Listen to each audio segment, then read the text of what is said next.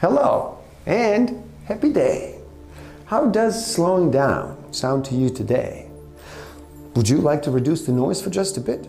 Are you ready to make a choice and decide to listen?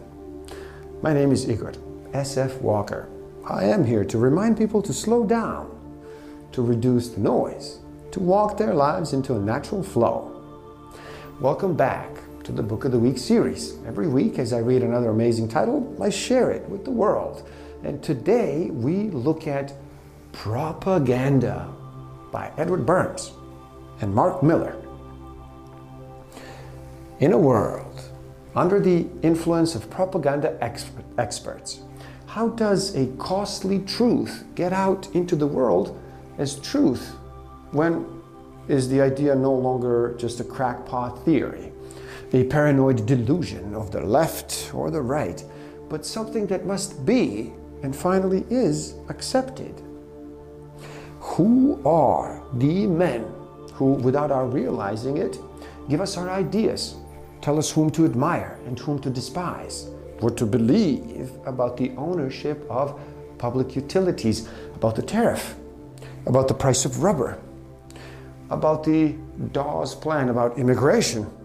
Tell us how our houses should be designed, what furniture we should put in there, what menus we should serve at our tables, what kind of shirts we must wear, what sports we should indulge in, what plays we should see, what charities we should support, what pictures we should admire, what slang we should affect, what jokes we should laugh at. The propagandists who specialize in interpreting enterprises and ideas to the public and interpreting the public to the propagators of new enterprises and ideas has become to be known by the name of Public Relations Counsel.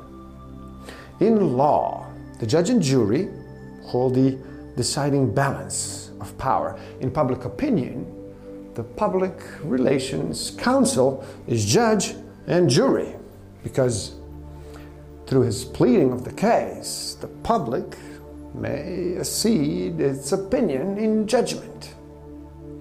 Men are rarely aware of the real reasons which motivate their actions.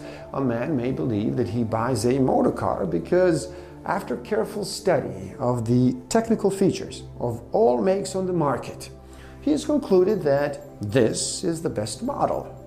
He's almost certainly fooling himself. He bought it, perhaps, because a friend whose financial acumen he respects bought one last week.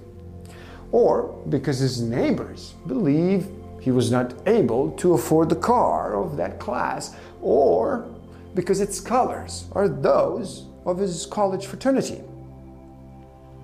A thing may be desired not for its intrinsic worth or usefulness, but because he has unconsciously become to see in it a symbol of something else, the desire for which he is ashamed to admit to himself. Human desires are the stem which makes the social machine work. Only by understanding them can the propagandists control the vast, loose-jointed mechanism which is modern society. The competing manufacturer is put in a position either to overemphasize an already exaggerated emphasis or of letting the overemphasis of his competitor take away his markets. The teacher finds himself in a world in which the emphasis is put on those objective goals and those objective attainments which are prized by the society. He himself is but moderately or poorly paid, judging himself by the standards and common acceptance. He cannot feel but a sense of inferiority because he finds himself continuously being compared in minds of his own pupils with the successful businessman or the successful leader in the outside world. Thus, the educator becomes repressed and suppressed in our civilization.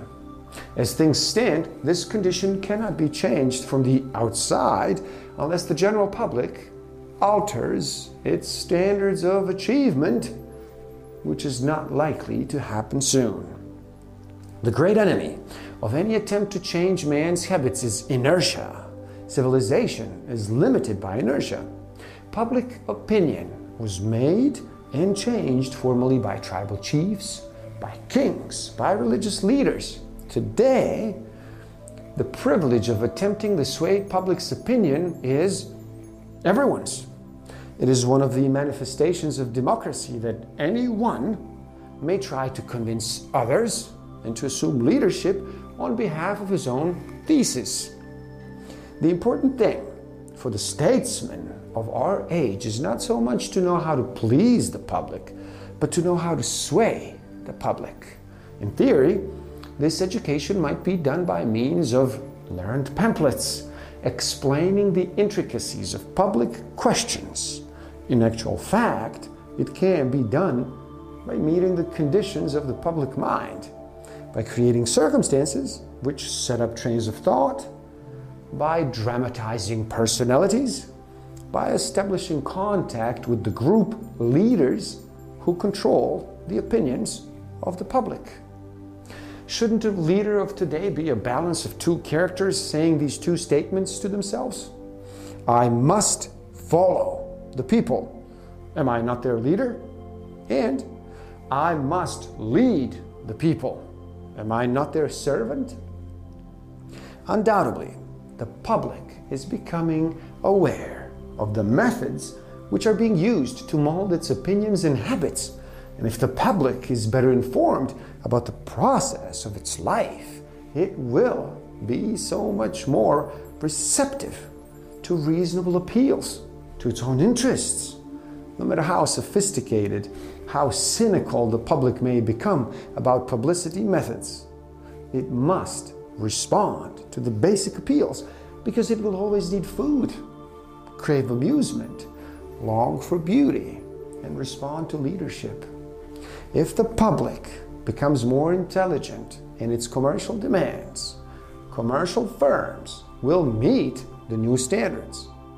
If it becomes weary of the old methods used to persuade it to accept a given idea or a commodity, its leaders will present their appeals more intelligently.